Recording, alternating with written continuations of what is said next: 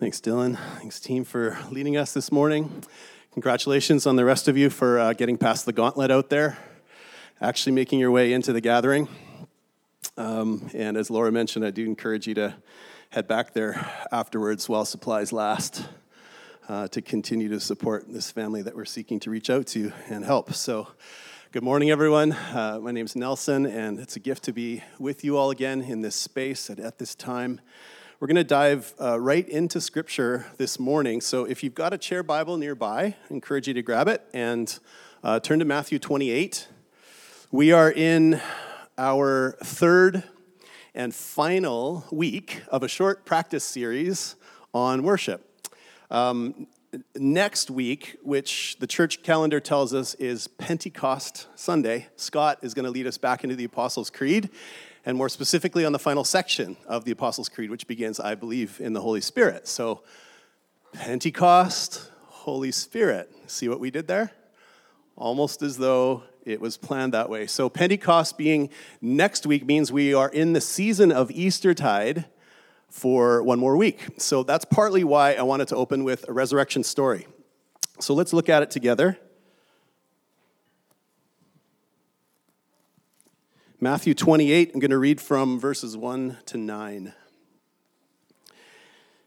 After the Sabbath at dawn on the first day of the week, Mary Magdalene and the other Mary went to look at the tomb.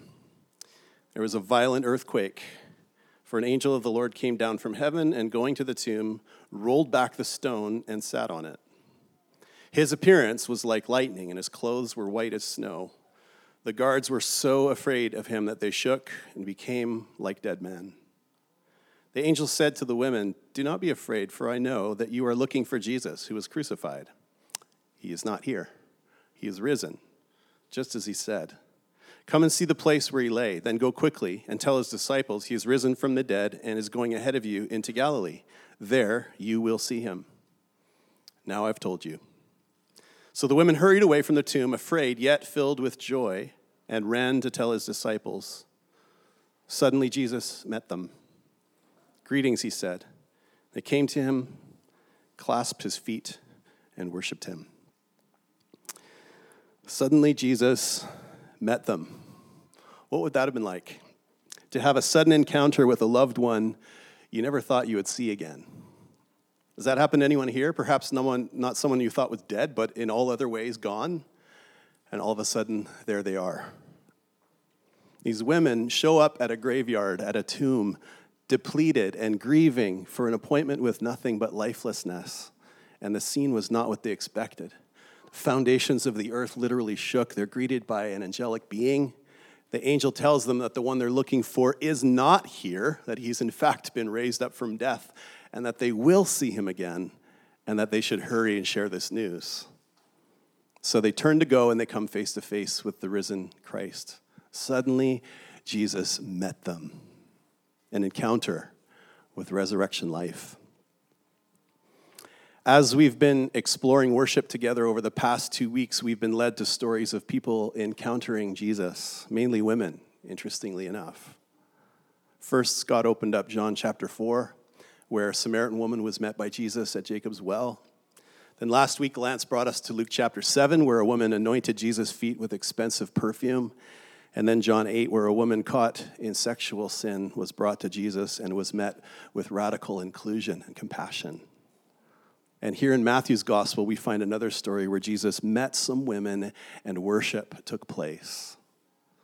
So worship is a huge topic. There's so much we could teach on. There's tons of places you can go in Scripture. And when we planned this series, we didn't really have a clear sense of what to focus on. There was no specific theme or text or even a title other than the super grabby worship.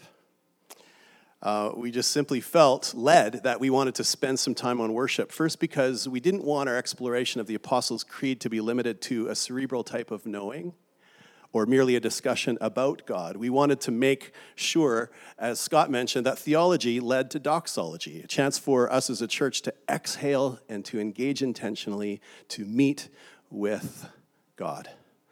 So as I've zoomed out in preparation for today and tried to survey where we've been, I want to suggest perhaps that a theme has emerged. And that is simply as worship as encounter. Worship as encounter. It's not the only theme, and I want to be clear that by naming a theme, I don't want it to feel confining. But maybe this is the closest thing to a through line that we will arrive at in this series. And to me, that feels hopeful and spacious, and I hope it does to you as well. Worship as encounter. And the idea that to worship is not just to muse on or talk about or endlessly discuss God, but to actually come into contact with the presence and the splendor and the character of the living God. So is this theme just a cool idea, or what I think is a cool idea, or is it actually borne out in Scripture? That's one question we could ask. Well, I suggest it's a pretty significant through line in the big story as well. If you turn with me to Leviticus, page number is up here, but you probably all read Leviticus all the time, so you probably don't need it. But nonetheless, Leviticus 26, verse 12, reads this way. I, that is God, will walk among you and be your God, and you will be my people. I am the Lord your God who brought you out of Egypt so that you would no longer be slaves to the Egyptians. I broke the bars of your yoke and enabled you to walk with heads held high. So these are some words spoken to the Israelites gathered at Mount Sinai, and in them, God defines the relationship he desires with those who are to worship him through time and space. I will walk among you. I will be yours. You will be mine. This is the language of relational intimacy. And then if you trace through the pages of Scripture, these same words, or words that carry this same intent, appear scattered throughout, from prophets to psalmists to apostles. And then at the end of God's written word, they appear again. And turn to Revelation, way to the back. Chapter 21, verses 1 to 4, read like this. Then I saw a new heaven and a new earth, for the first heaven and the first earth had passed away, and there was no longer any sea. I saw the holy city, the new Jerusalem, coming down out of heaven from God, prepared as a bride beautifully dressed for her husband. And I heard a loud voice from the throne saying, look, God's dwelling place is now among the people, and he will dwell with them. They will be his people, and God himself will be with them and be their God. He will wipe every tear from their eyes. There will be no more death or mourning or crying or pain, for the old order of things has passed away. Look, God's dwelling place is now among the people. That's where it's all going. God with us with God, relationship, communion, intimacy. So in many ways, I suggest that encounter is the through line of Scripture. Page after page, that the story reveals that it's not enough to talk or think or dream about Jesus. We need to be met by him. So worship, then, is a primary way where we foster that kind of culture. Worship is where we take the risk of cultivating intimacy with the divine. And I say risk because in the worship of God, as in any relationship where true communion or even connection can take place, we need to come as we are, not as we think we should be. We need to come as we are, not as we think we should be. Let's come back to Matthew 28 for just a moment.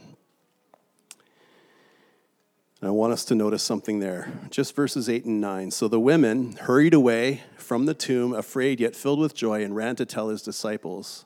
Suddenly Jesus met them. Greetings, he said. They came to him, clasped his feet, and worshipped him. So as the women are hurrying away from their earth-shattering experience at the tomb, they were, as would be expected, afraid, yet filled with joy. They felt two strong emotions simultaneously. And then suddenly Jesus met them and they worshiped as they were. That's not always easy. How do we learn to worship, to encounter God as we are and not as we think we should be? How do we worship through fear, through confusion, through our questions, through our disappointments and our heartaches? One way is by practicing lament. By practicing lament, that's where we're going to go next. But first, let's pray and ask Jesus to meet us. So to begin our prayer, I want to invite us to pray the words of St. Augustine. If you want to read along with me, you can, and then I'm going to just continue in prayer, but you're welcome to just listen as well. You never go away from us, yet we have difficulty returning to you. Come, Lord, stir us up and call us back. Kindle and seize us, be our fire and our sweetness. Let us love, let us run. Spirit of Christ, as Augustine prayed, we echo this and say that the deepest part of who we are wants to encounter you. But we confess that the thought of actually meeting you fills us with a spectrum of emotions. And so let's pause for a moment to name in silence the ones that are true for us as individuals. Let's take just a moment.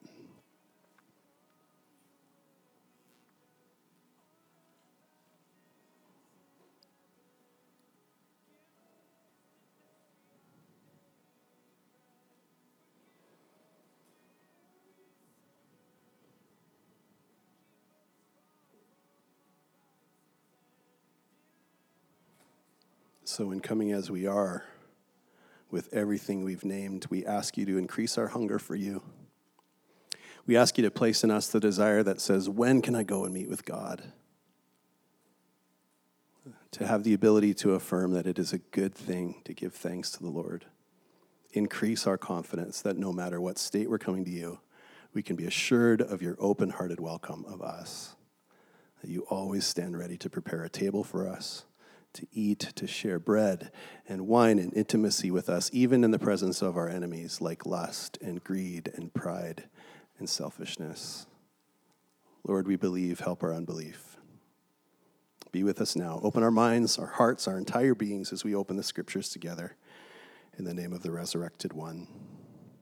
Amen.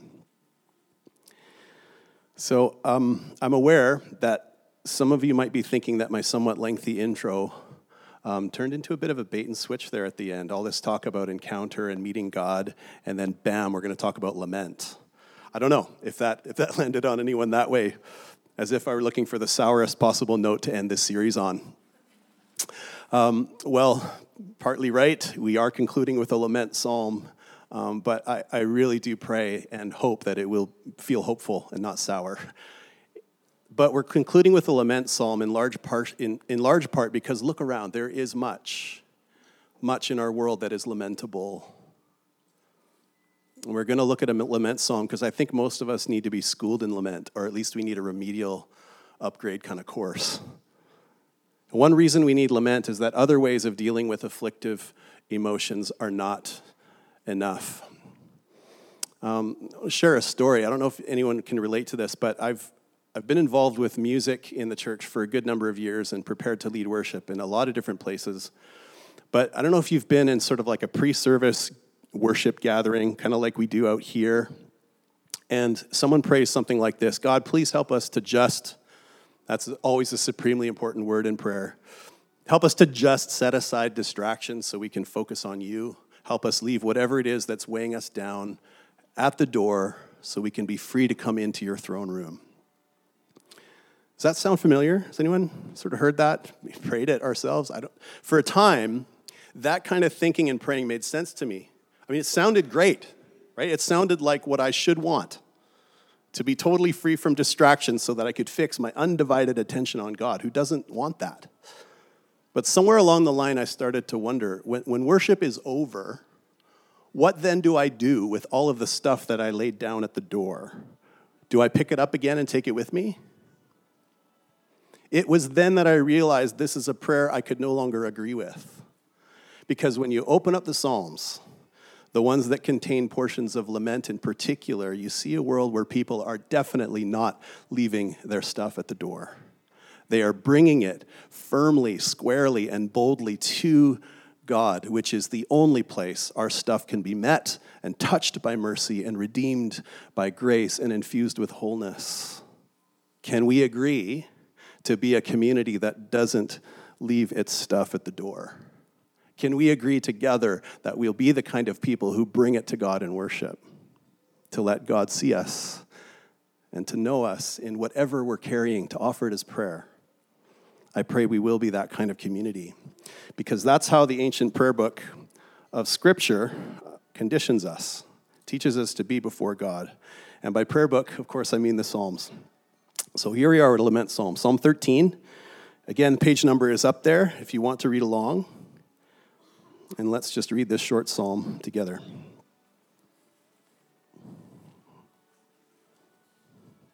How long, Lord? Will you forget me forever? How long will you hide your face from me? How long must I wrestle with my thoughts and day after day have sorrow in my heart? How long will my enemy triumph over me? Look on me and answer, Lord my God. Give light to my eyes, or I will sleep in death. And my enemy will say, I have overcome him, and my foes will rejoice when I fall. But I trust in your unfailing love. My heart rejoices in your salvation. I will sing the Lord's praise, for he has been good to me. This is God's word.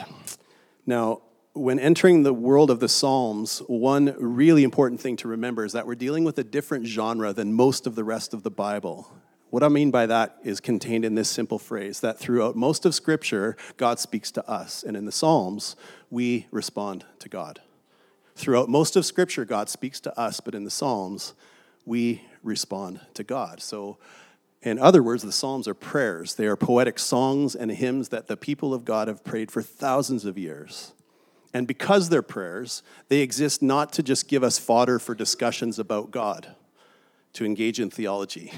They are there mainly to train us in responding to God. They exist to condition our praying, to guide us in answering the God who has spoken to us. Uncle Eugene was bold enough to say this, that we don't learn the Psalms until we're praying them. We don't learn the Psalms until we're praying them. So the question we want to ask is, how is this psalm teaching us to pray? And more broadly, how do the lament psalms condition our worship? There's a sense in which we could say Psalm 13 is kind of like the quintessential lament. Or at the very least, it's one where we most clearly see the typical structure of a psalm of lament. Notice how it's neatly divided into 3 parts with 2 verses each. So we're going to look at each part, walk through them one at a time. The first we could call questioning God, verses 1 and 2. Now, if you grew up in the church, you might have inherited this notion that this section is simply inappropriate. Like that the one thing you don't do if you're a good Christian is question God. I don't know where that idea comes from, but it's not from Scripture. To interpret questioning in prayer as a sign of doubt or mistrust is to misunderstand the psalmist's intent in asking questions of God. It's precisely because the psalmist believes God is good that he feels bold enough to voice his questions, with complete honesty. And so David asks how long 4 times. In the opening 2 verses of the psalm, David has a bone to pick with God. In a matter of a few short lines, we learn a whole bunch about how he feels. First phrase, how long, Lord, will you forget me forever? When I was 8 and my brother Chris was 5, we lived in Fresno, California, where there is a pirate-themed family amusement park called Blackbeard's that exists to this day. And so, pretty sweet graphics. Blackbeard's has an arcade. It's got mini golf, batting cages, bumper boats, laser tag, ropes course. It's kind of like Castle Fun Park in Abbotsford, but like times 10. So one time we spent an afternoon there and with a whole bunch of extended family. I don't know how many cars we came in, but a lot. And at the end of the day, we piled into the cars, and my mom thought Chris, who's 5, was with Dad, and Dad thought he was with Mom, and we all left. Chris was with neither. And so my dad somehow realized it about 10 minutes into the drive home. This is long before cell phones, remember?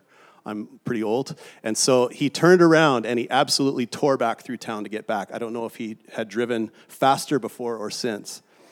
Fortunately, some of the staff of Blackbeard's had found my little brother, gave him a bunch of game tokens, and he was kind of like a kid in the candy store. So things ended well, relatively quickly for my brother. But that feeling of being forgotten can be the deepest kind of pain.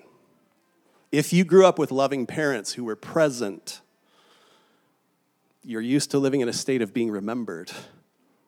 That's why feeling forgotten hurts so much. And so here the psalmist is saying, how long?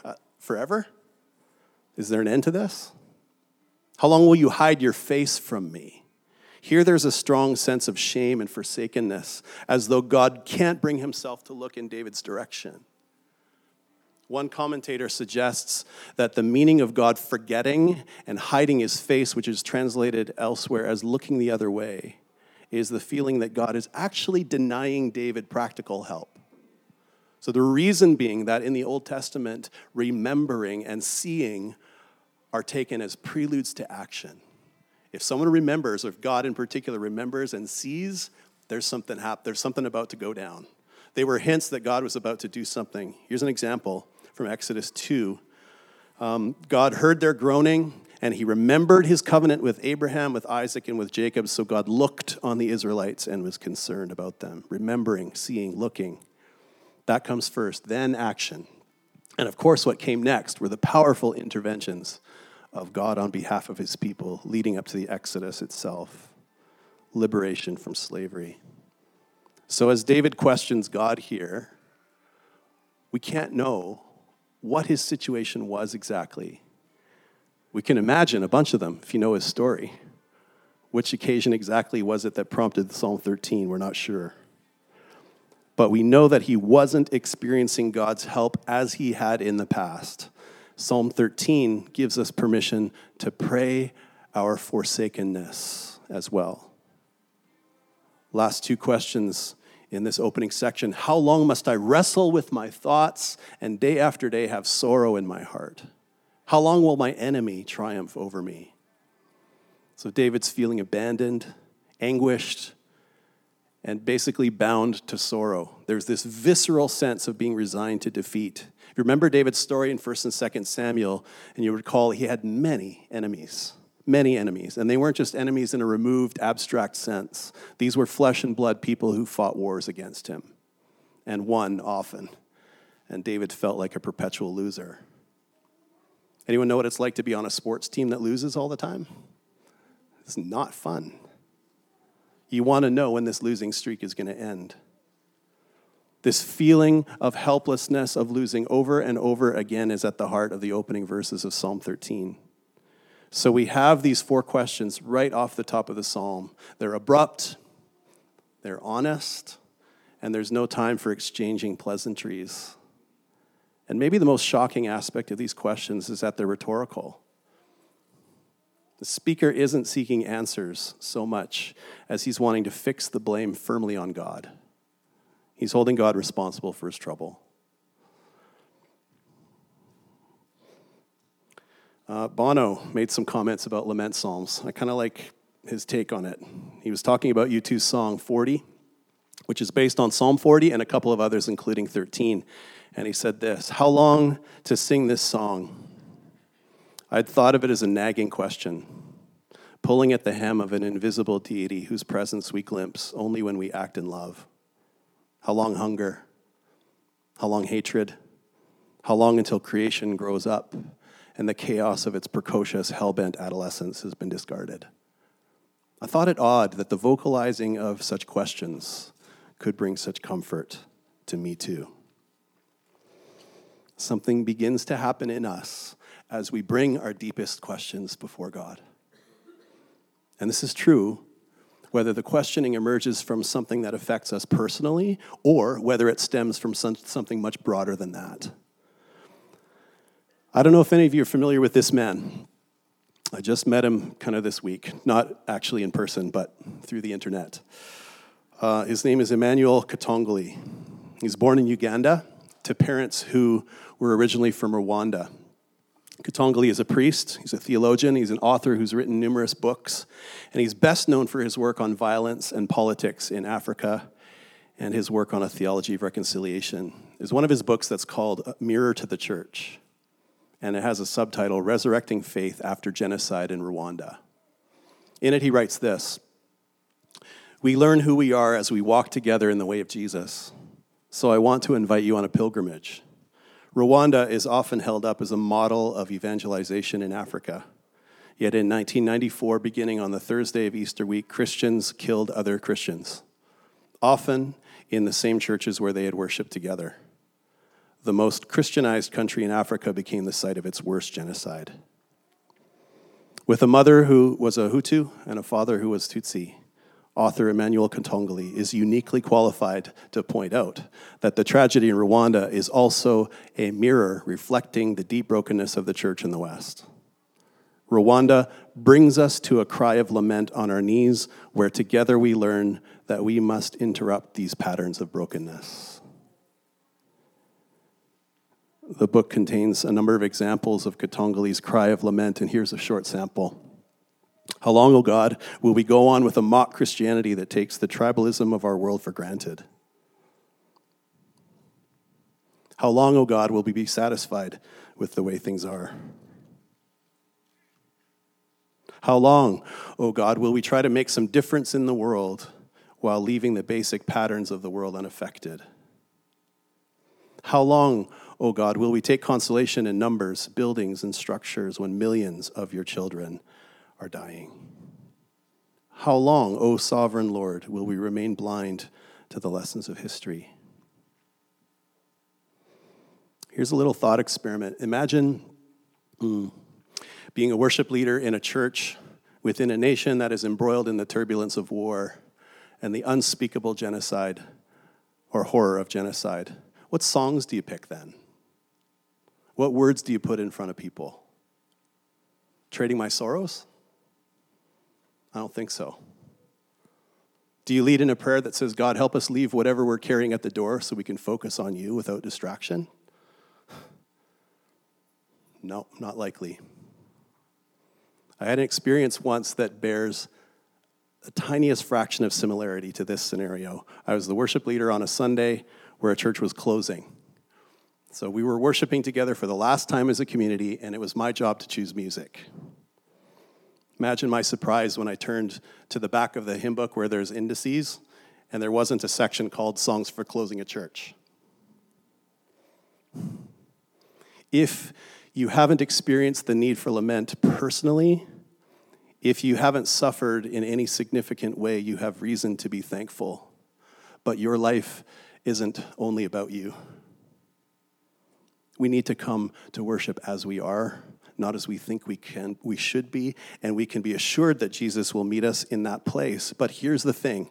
You and I can't know the full truth of who we are unless we look outside ourselves. We can't know. As we find the courage to do that, one of the discoveries we make is our need for lament. We start to realize that our stories intersect and inform each other. We rejoice with those who rejoice, yes, but we also weep with those who weep. And it's in the grieving that we find healing. It's in the lamenting that hope begins to rise, mysteriously, consistently. Emmanuel Katongole goes on to say this, but Rwanda also brings us to a place of hope. Indeed, the only hope for our world after Rwanda's genocide is a new kind of Christian identity for the global body of Christ, a people on pilgrimage together, a mixed group bearing witness to a new identity made possible by the gospel. How is this psalm teaching us to pray? Once we've learned to bring our honest questions to God, we're then invited to actually ask something of God. Verses 3 and 4. Look on me and answer, Lord my God. Give light to my eyes, or I will sleep in death. And my enemy will say, I have overcome him, and my foes will rejoice when I fall. In these verses, David's demanding attention. He wants God to change his perspective concerning David. In contrast to verse 1, in which there's a sense of God hiding his face, or the message renders it, I've looked at the back of your head long enough. Here there's a cry for God to, in effect, turn around and take a good look at me.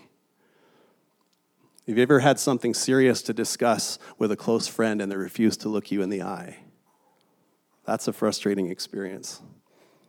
They're cold, they're standoffish, content to stay in their own world and not get involved in your issues. Now, if you and I ever felt this way toward God but haven't had the guts to tell God how we really felt, I hope it feels like good news that Psalm 13 gives us permission to pray our frustration, to not only ask for attention, but action, to bring our desperate need for God's intervention. Now, we're not told, again, exactly what's going on, and it's up to us to imagine what kind of situation might stir up this kind of pleading.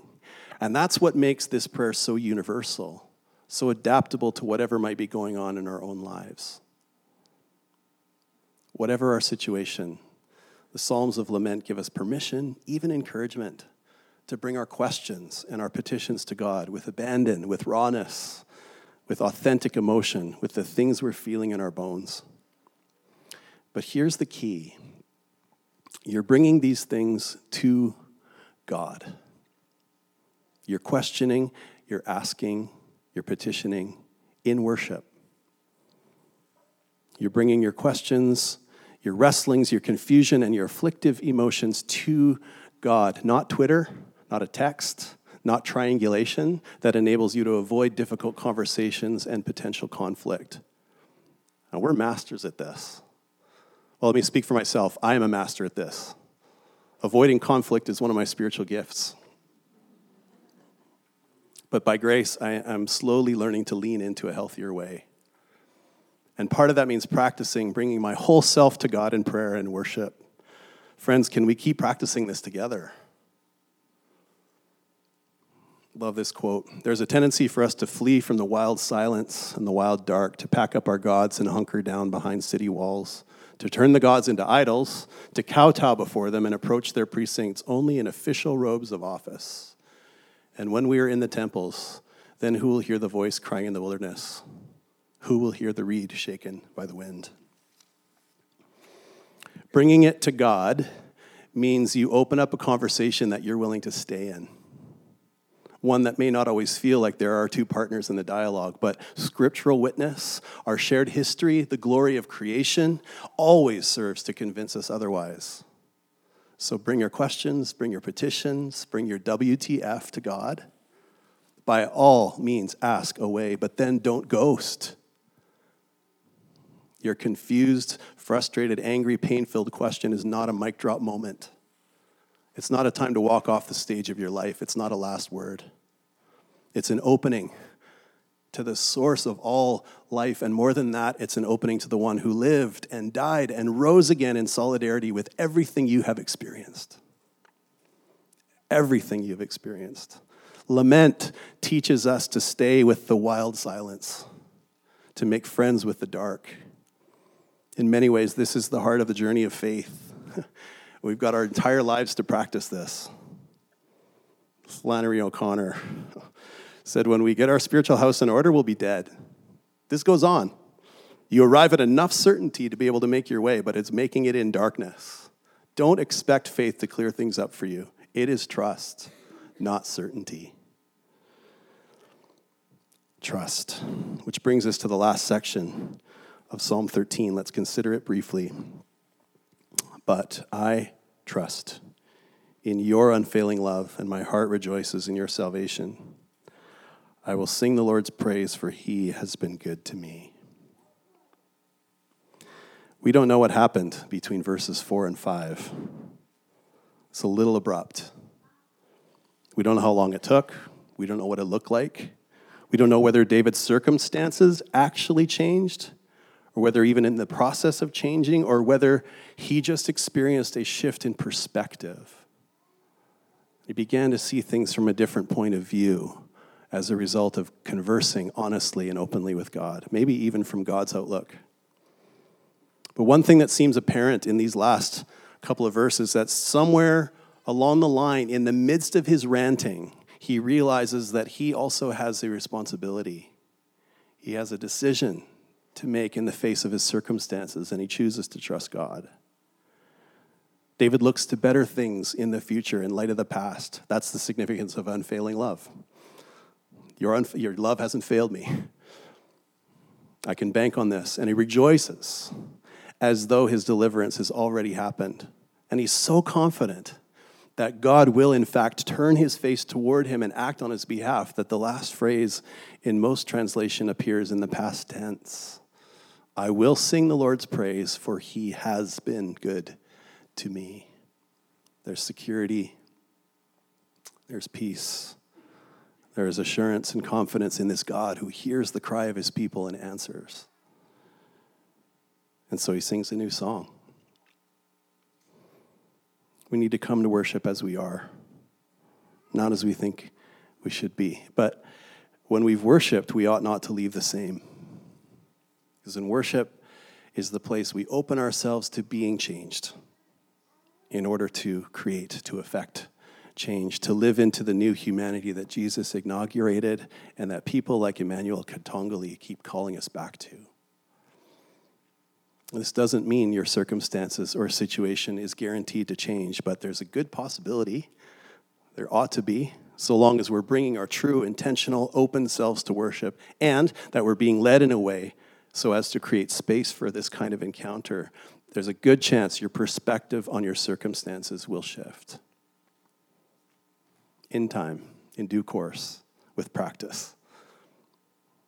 How might your perspective shift? Well, you may have a renewed sense that you're not alone in them, in whatever you're experiencing, whereas previously you might have assumed you were. You may be reminded of God's faithfulness, whereas you may have forgotten about past experiences where God has been active and present in your life. This could happen through story, through sermon, through scripture, through the songs we sing, through casual conversation. But again, this takes practice. We are not skilled in lament. I pray we might get a little better at it, not only for our own sake, but for what it can offer to others. Nicholas Wolterstorff is if you've been in the theology world at all, you know that name, and you might know a bit of his story. He lost his son at age 25 in a mountain climbing accident, and he took time to write about that journey of grief in a book called Lament for a Son. And here's what he resolved to do. I shall look at the world through tears, and perhaps I shall see things that dry-eyed I could not see.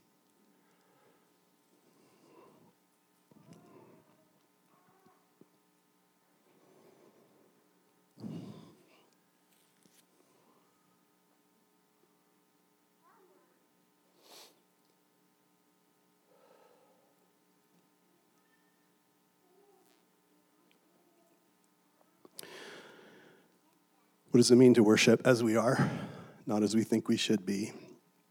I want to offer some kind of scattered summary thoughts. I've never really ended a sermon like this before, but we'll see what happens. And then I want to invite us to the table. So some statements here. Let's just sit with them prayerfully, perhaps openly. Maybe something will make a connection. To worship God is to risk an intimate encounter with love. To worship is to confess that God is God and we are not. To worship is to lean not on our own understanding, but to acknowledge that the architect of our faith, or to acknowledge the architect of our faith in all our coming and going. Thanks to Chelsea McKenzie for the image of architect. Picked that up from her this last week. To worship God is to remember who God is, and in that light to be reminded who we are. To worship God through lament is to join the human company of mourners, whether or not I personally feel the need to mourn. To worship is to offer our bodies, our entire humanity, the whole truth of who we are, to be reshaped into a more Christ-like image. To worship is to open to God regularly, often, continually, to allow the river of God's life to flow through us to others. The result of worship is our lives infused with divine life, a community that gradually and steadily grows to look more like the fruit basket of the Spirit, one that blesses other communities and individuals whether they believe or do not believe.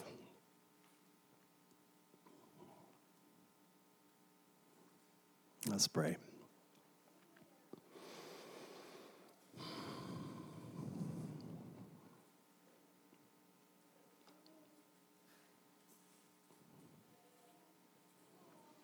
God, thank you for our story of faith that tells us that you are not in the place of death, but that you have risen, that you are alive, that you are seated in the heavenly realms, that you have sent us the Spirit to infuse our life with yours, and that your kingdom is coming and yet not fully here. So in that place of in-betweenness, we acknowledge the pain, the suffering, the questions, the confusion, all that is afflictive and uncertain, and we offer it to you in the place of worship and prayer. Give us the faith to believe that you will indeed meet us in that place with surprising songs of newness, with fresh perspective, with eyes that see as you see. May we learn to lament well